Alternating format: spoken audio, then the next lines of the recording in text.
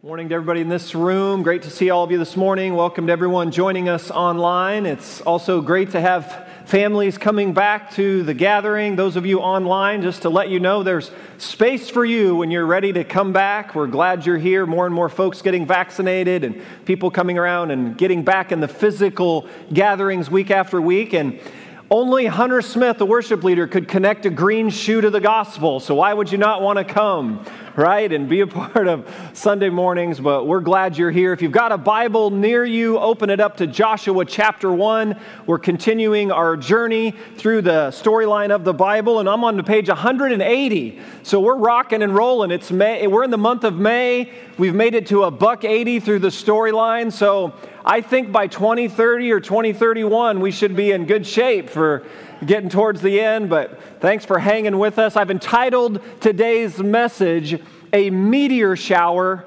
of What Ifs. It's a line from Max Lucado who said, anxiety is a meteor shower of what ifs. Anybody been staring at that sky lately? The latest researchers are saying that North Americans are reporting 53% of North Americans are reporting a significant decline in their mental and emotional health over the last 12 months. And when I read that, I'm like, yeah, you don't need to pay a PhD researcher for that one. Just living, right, through all of this. But the psychologists and psychiatrists are bringing this up to say, as our physical realities. Hopefully, you know, at least in North America, maybe we're in the fourth quarter of the COVID realities. Maybe we're at the 2-minute warning. Our hearts and prayers go out to all of those in a country like India who are in a much different situation, and we're praying. There's Alliance churches there. There are Alliance pastors there. There are followers of Jesus trying to serve in a really difficult part of their physical realities going on in a country like that. But here in America, we're maybe fourth quarter, 2-minute warning on the physical realities. But the psychologists are saying it's going to be years, if not decades, for us to experience the full ramifications of living in a global pandemic. Social distancing, restrictions, isolation, all those things. Like the full weight of that, it's like a tsunami wave has come across us physically, and we'll be dealing with the emotional and mental debris for years. Which is why I want us to think about, what do we do with this bully called fear in our lives that seems to have risen up and pushing us around more than ever this past 15 months or so? And I want to give you an image for the day that I want you to think about. If you had a giant fear magnet that you could place over your heart, a giant fear magnet, and if it could, in a moment's time, extract out every shrapnel of anxiety and uncertainty and doubt, if it could just extract it out, like if it could just lift the tension across your shoulders, if it could remove like the shortness in your breath, if it could take the pit or the knot in your stomach away, if it could stop that loop of thoughts, that loop that just keeps circling over and over and over. If in a moment's time, a magnet could just extract that off of our lives, just lift it from our lives. Can you imagine that moment? I've been watching a mini-series called The Chosen on the life of Jesus. Anybody been watching The Chosen? Hands up if you've been seeing anything on The Chosen. I commend it to you. You have to download the app called The Chosen. It's a mini-series on the life of Jesus. I think it's very well done. They had some really important scholars involved. I think they've done a great job with the storyline, the actors, the actresses. I think it's been exceptional. And so I've been personally, over the last couple months, I've been watching it, and then had the Simpson family join in last night. We started through episode 1 and 2. I've gotten through all season 1. I'm just into season 2. But here's a couple of personal takeaways from The Chosen, this profile of the life of Jesus. Kind of take the Matthew, Mark, Luke, and John, the biographers, and just say, how would you kind of put yourself in first century Palestine? Here's what's been one kind of overwhelming reality, is just how physically hard it was for people to live everyday life in first century Palestine. It's hard in 21st century America to put ourselves physically there. I think this series does a good job of putting you there. And just the political realities, along with the religious realities, along with the social realities, along with just the kind of physical hardship of just trying to exist every day. Food, water, shelter, clothing, like it's just the physical environment that those first century followers of Jesus were living in. It just hit me in a fresh way. It's just really hard. Combined with this, that I think the actor they chose for Jesus is just outstanding. And the humanity of Jesus has just kind of hit me in a fresh way. That Jesus, he's just portrayed entering in honestly to the sufferings and pain of everyday life in first century Palestine. To me, that's really clear. He's entering into the sufferings, yet simultaneously seems to be free from this bully called fear. He seems to be looking beyond this meteor shower of what ifs. Like there's this freedom. In the language of Matthew 11, it says that when we're yoked to Jesus, we experience a yoke that is easy and a burden that is light. That there's something about Jesus keeping his feet grounded in physical realities, seeing it honestly for what it is, painful and difficult and chaotic. I mean, really challenging circumstances that they're all living in, and he's living in it with them. Yet the eyes of his soul are fixed on a kingdom that's not of this world. And there's just a beautiful freedom that he's portrayed in his countenance and his interaction. And I found myself just often saying, man, I want more of that. Like what Jesus, when he steps into that chaos and to that suffering and to that hardship, and he steps into it with honesty and a freedom and a gaze of his soul that's fixed beyond this Anybody else interested in that? And I found myself thinking about that as we turn to where the Israelites find themselves in Joshua chapter 1. Because in Joshua chapter 1, remember where the Israelites are now. I put a little map together. Here's geographically where they are. In Joshua chapter 1, remember Moses has passed on. Remember, Moses is the beloved leader, the well-worn, well-respected. He's around 120 years old. He had led the Israelites up to this spot near in the Promised Land, the Dead Sea over there on the right-hand side. Moses led him up there.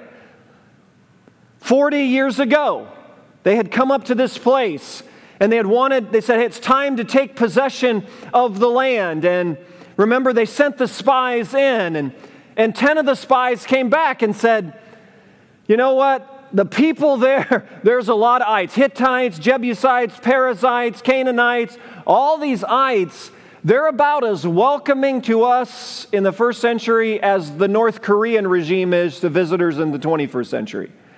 Like you don't just book a ticket to North Korea these days. Same kind of deal there. And they're so numerous, like there's not a lot of social distancing options in the Promised Land. They're densely populated. There's a lot of them. They're big. They're intimidating. They're not welcoming. So the 10 of the 12 spies come back and tell Moses, the circumstances are too overwhelming. The meteor shower, just way too many what ifs and what abouts. No way we're going in. Let's turn around and go back. Not the finest, like faith-filled moment for the Israelites. And that spent 40 years spiraling around in the desert. And so their well-loved, well-worn leader, Moses, has just passed on and passed the baton to this guy named Joshua, and they're back here at the same physical piece of ground, at the same spot. And here's where Joshua chapter 1, verse 1. After the death of Moses, the servant of the Lord said to Joshua, son of Nun, Moses' aide, Moses, my servant, is dead.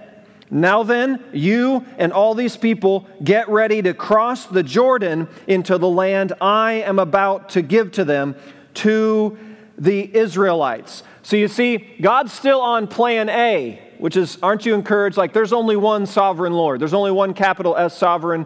And when you're sovereign, you don't have to shout. You can just say, this is it. This settles it. We're going to keep moving forward. Even though 40 years ago, we were right here. I'm guessing the circumstances don't look much different, certainly not better 40 years later. Do you picture like the Perizzites and Canaanites and Hittites, like less populated 40 years later? You feel like a little more warm and welcoming to the Israelites? No, it's probably 40 years worse than it was before. And God says, we're going to go and take possession of the promised land. That's always been plan A. Why wait 40 years? Well, he had to let the whole generation die off. All of them, except for Caleb and Joshua. And now the baton goes. Can you feel this tsunami of fear and anxiety that has to be a part of this Israelite group? Like knowing their ancestors, the previous generation, the stories they would have heard. And now the baton, Moses is gone and it goes to Joshua. And here's Joshua's like resume. His first 40 years of his life, he was a slave in Egypt. That's 0 to 40. 40 to 80, he's wandering the desert with all of them in the desert. At 8, so he now gets the baton at 80. And from 80 to 105, he leads the Israelites. Do you see that? Like, so those of you pushing into your 60s and 70s, hey, look, you're just stepping into your prime right here according to the Bible storyline. Come on. Moses gets the baton at 80 to lead. Joshua gets the baton at 80 to lead. Moses has his most fruitful years from 80 to 120. Joshua has his from 80 to 105. That tells me, as a devoted and committed as we are around here, investing in the next generation, which we need to continue to be, we also need to invest and look at of deploying the generation that's before us. If you're not dead, you're not done, is kind of the idea, right? If God's given you breath of life in your lungs, it's not to go collect seashells in the Gulf of Mexico. It's to say, hey, Lord, what do you want me to do? You got a baton for me to pass? Where am I ready to go? And you might be getting up there in years. I think you have perhaps more to offer now in kingdom leadership than you've ever had in your life. I commend to you Joshua, who, by the way, little parentheses on this morning. If you need a good character study on how do you deal with coming through being on the receiving end of the sin of others, some of you are going through circumstances in your life that mainly it's the sinful choices of others that thrust you into some realities that it's a battle in your own heart to stay in a good posture of grace and forgiveness and love and compassion towards those that seem to be inflicting sinful choices upon you. I want to commend to you Joshua and Caleb, those two men right there. For 40 years, they take a desert trek, primarily at the sin of all their friends and family around them. Think about that. They were the two guys who said, I don't care how many ites are in the land. I don't care how big and intimidating it looks. I don't care what that looks like there. We need to go because the Lord said go. But they were outnumbered. There were 10 other spies, and they rallied the troops, and they convinced everybody to turn around and go back.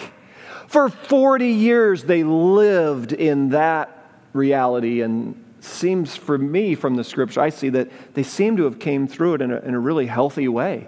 That they still love people. They didn't get jaded or cynical and judgmental, hard-hearted. And how easy it is, right, when we're on the receiving end of sinful choices and actions. Like you can just get jaded and cynical and push people away and just be done. The last thing someone like Joshua and Caleb might want to do is step forward and lead into the very space that the last time they were there led them 40 years in the desert burning sand. But here they are. And somehow, with God's grace, they were able to navigate. It shows me it's possible. To encourage those of you who are in that setting. And so the baton's handed to Joshua, and the commission is still the same, go and possess the land. And now, with the ingredients being as the meteor shower being as bright as it's ever been, the tsunami wave being as strong, the bully of fear pushing in, notice what the Lord says to him, 6 to 9, kind of the core verses for today. Well, the promise in verse 5, here's what he promises them. He says, hey, by the way, he tells the group, as surely as I was with Moses, so I'll be with you. I won't leave you and I won't forsake you. That's the promise. God says, I promise I'll be with you. That's key. We'll come back to that. And then he gives them this command. Be strong, verse 6, and courageous, because you will lead these people to inherit the land I swore to their forefathers to give them. Be strong and very courageous. I want you to underline, if you've got your Bibles, underline all the times he says this. Be careful to obey all the law my servant Moses gave you. Do not turn from it to the right or to the left, that you may be successful wherever you go. Do not let this book of the law depart from your mouth. Meditate on it day and night, so that you may be careful to do everything written in it. Then you'll be prosperous and successful. Verse 9. Have I not commanded you? Be strong and courageous. And he adds this line, do not be terrified. Do not be discouraged, for the Lord your God will be with you wherever you go. So do you see? You see the promise? God's promise is this, I will be with you, just like I was with Moses. Remember pillar of fire, pillar of cloud, remember that?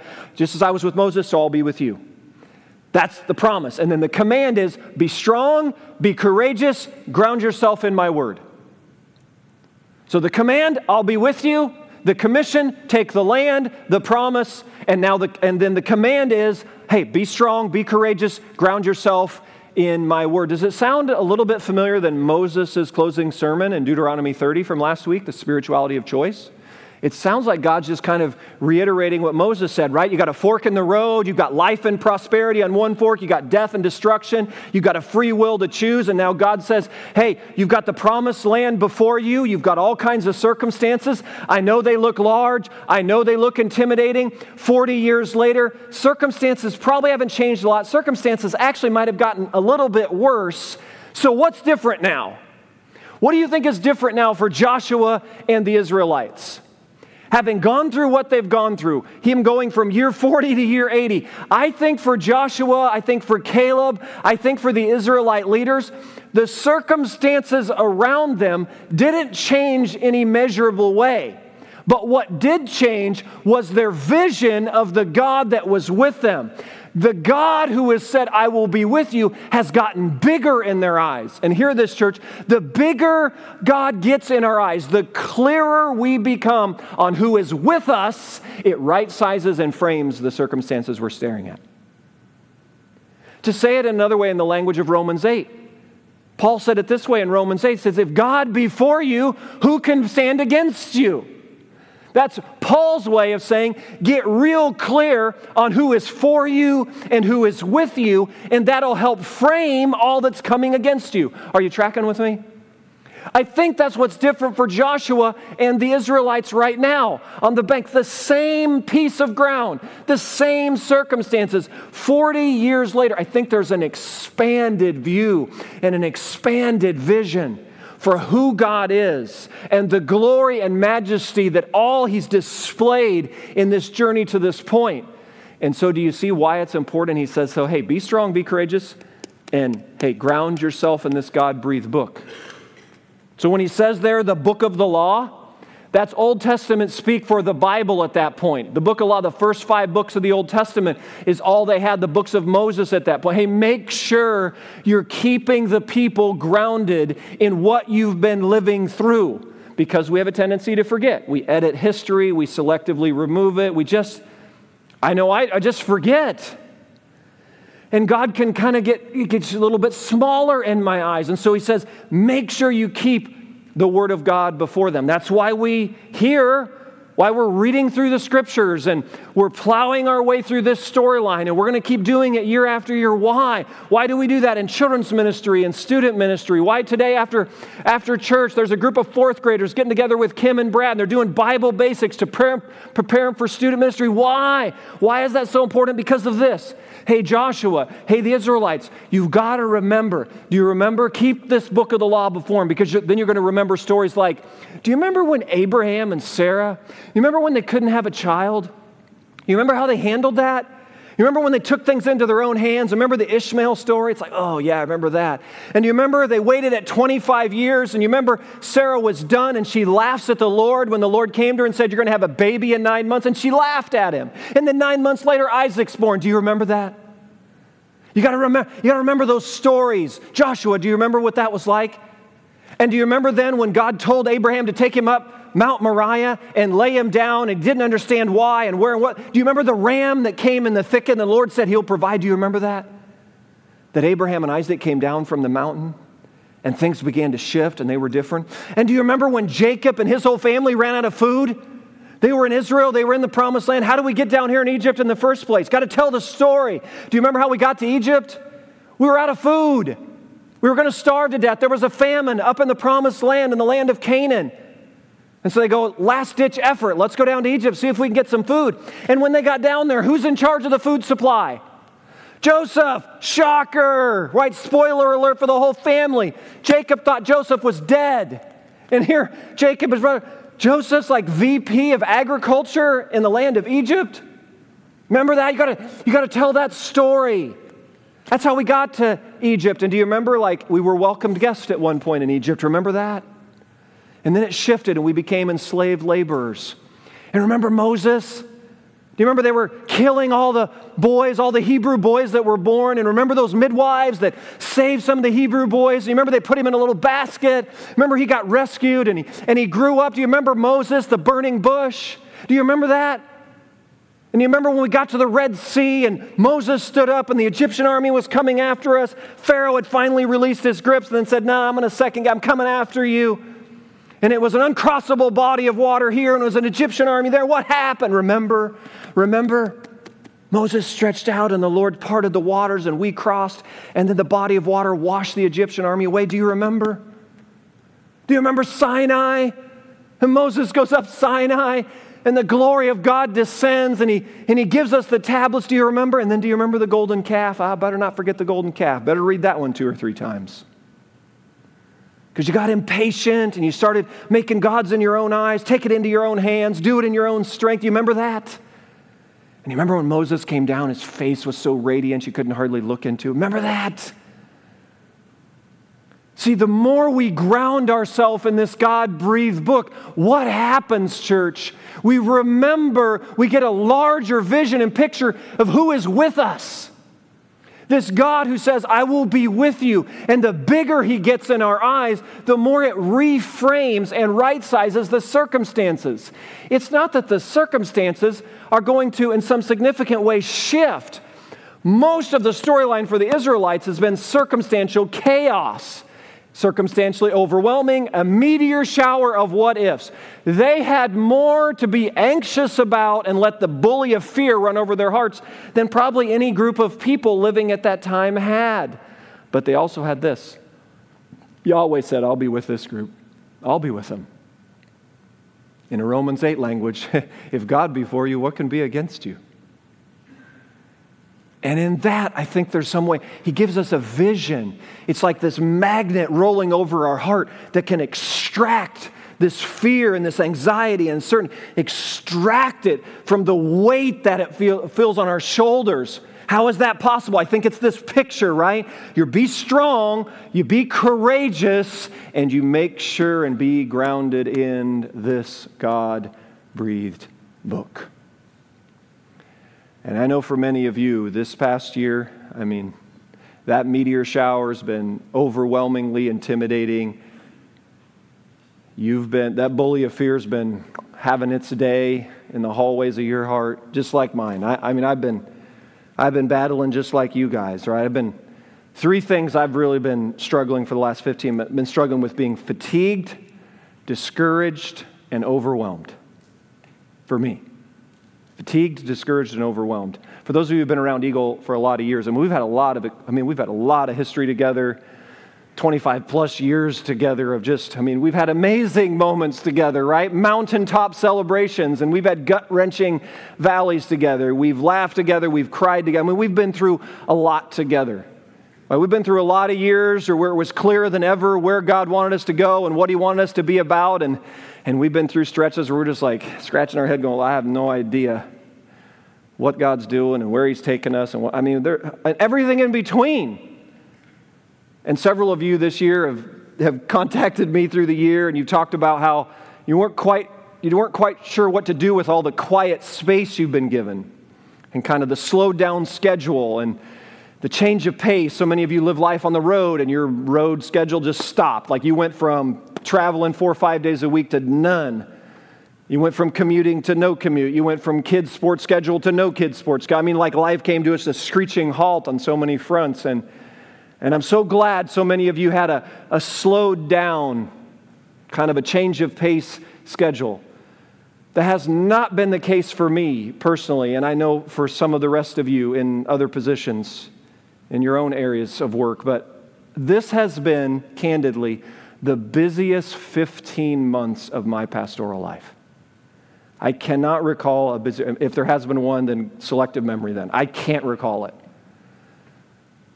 I've been stretched to the edges of my leadership capacity like at no other time in my life. And it's just the multi-layered chaos that we're all. It's the height and breadth and brightness of the meteor shower that's just we're constantly and perpetually living under. It's like my old bowling buddy used to say to me, we'd be bowling, it'd be late at night, and the guys, in a bowling league, later at night, it gets a little rowdy and rough. And so he'd say to me, he'd put his arm around me as we're wrapping up the night, and he'd say, Rev, look around. Job security.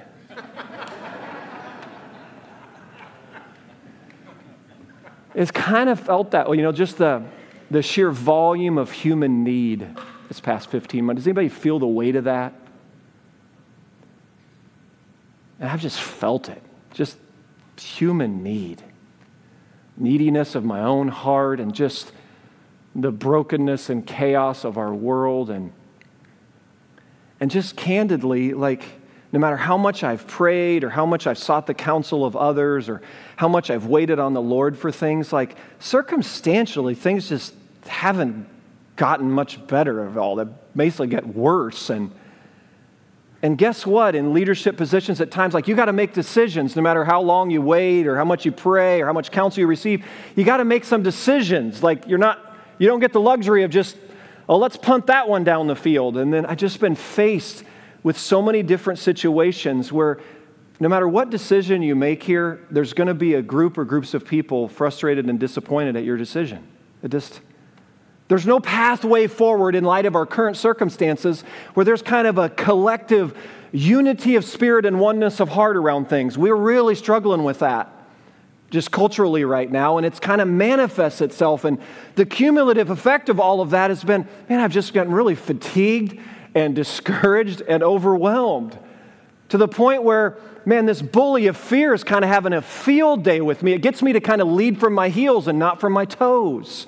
It gets me to want to shrink back, to be like the 10 spies and go, yeah, I know what the Lord's asking us to do. I know where we need to go with this, but those ites look big and intimidating, and do I really want to deal with that mess that's going to create? Maybe let's take another lap around the desert. The 10 spies, I'm picturing all the Israelites, families lining up on the banks of the Jordan River. You ever picture that? Those of you who visited the Holy Land, you sit along the banks of the Jordan River, and I can see them all there, and they're looking across the Jordan into the Promised Land, and I could see them glancing at each other and glancing up at Joshua and going, seriously? Seriously? We're going to do that? I'm good. That. And just kind of month after month of that, where you could just kind of feel it, right? Where it just pushes and it shoves you to places and it gets you to shrink back. And I've needed more than ever to and perhaps you need it this morning. I don't know. I just needed more than ever to say, God, I just need to get a clear and expanded vision of who's with me, who's with us. God, I need you to get a little bit bigger in my eyes. I need the gaze of my soul to be like what Jesus manifests in the chosen there. I need a little bit of that he could step into the chaos and the mess and live with such great freedom and confidence, like that. How does that happen? I think there's this magnet that rolls across our heart that can extract out, and I don't mean it all today, to diminish what I know for some of you is a physiological reality. I know some of you have mental health struggles and anxiety disorders to the point where there's definitely physiological realities, and I empathize with you. But what I'm positioning to you today is I think there's some spiritual realities that help frame our physiological and physical realities on this issue.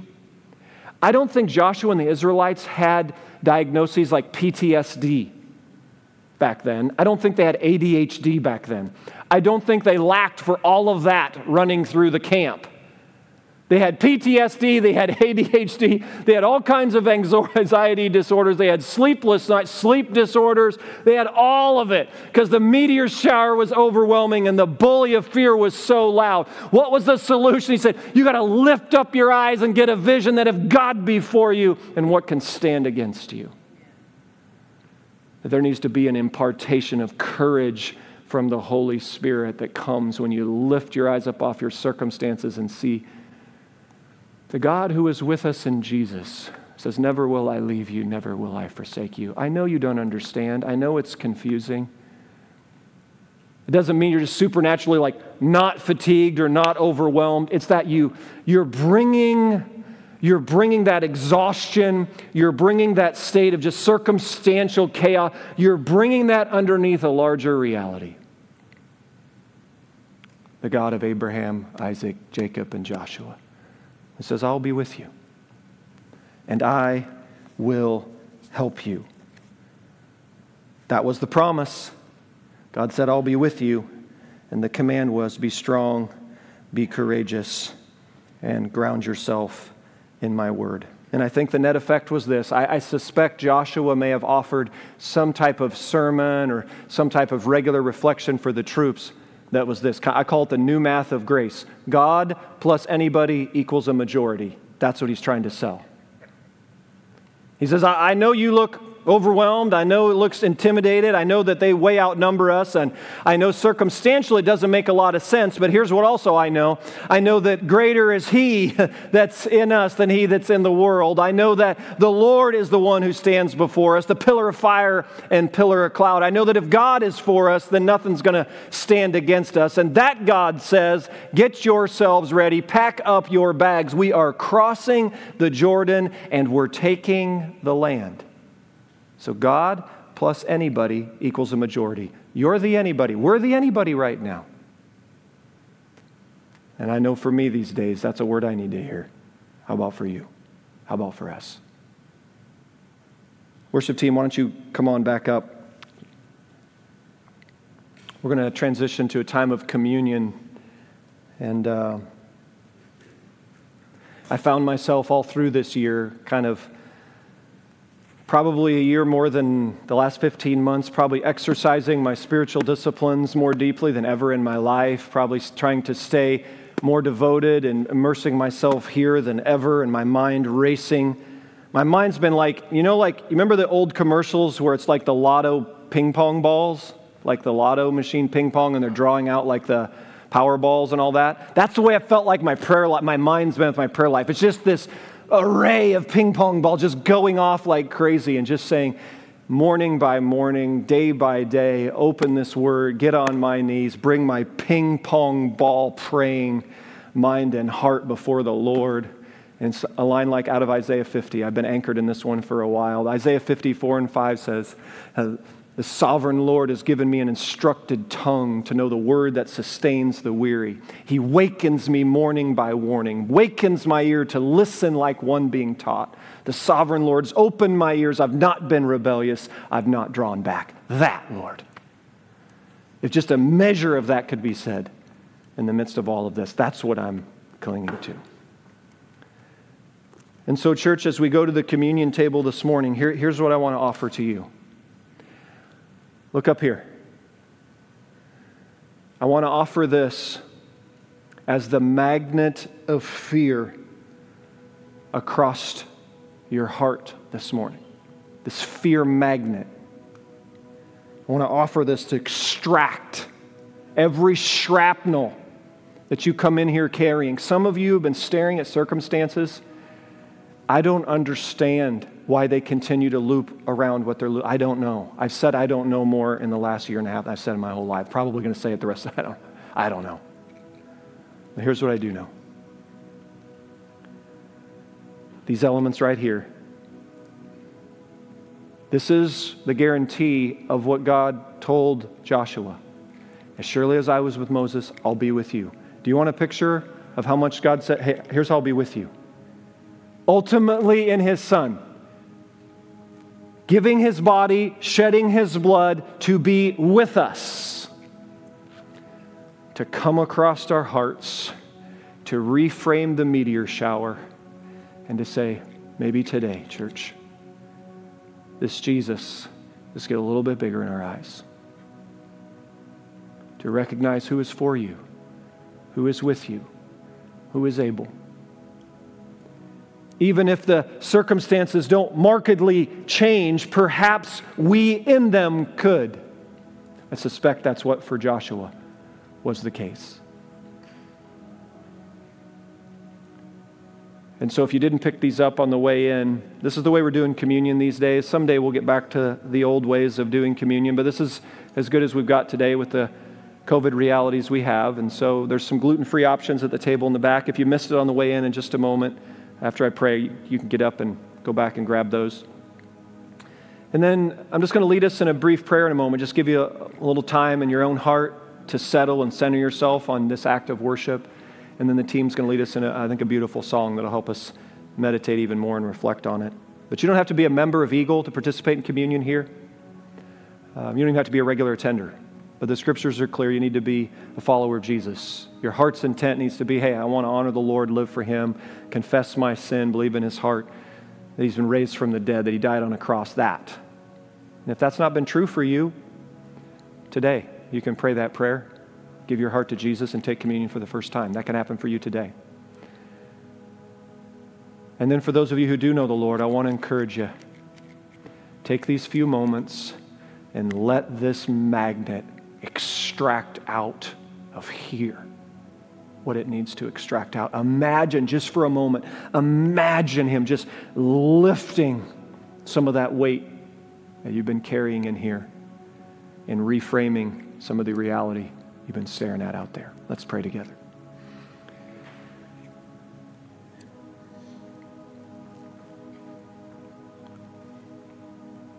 If there's anyone here or listening online and today's a day where you just say you want to confess your sin and give your heart to Christ for the first time in your life, then you just pray in the quietness of your heart, say, Lord Jesus, save me, forgive me. I know I've messed up, fallen on my face, tried to do things in my own wisdom and strength. I just confess it to you, Jesus, I need a Savior. Come, forgive me, fill me with your Spirit, lead me. I want to take these communion elements as an act of worship for the first time today.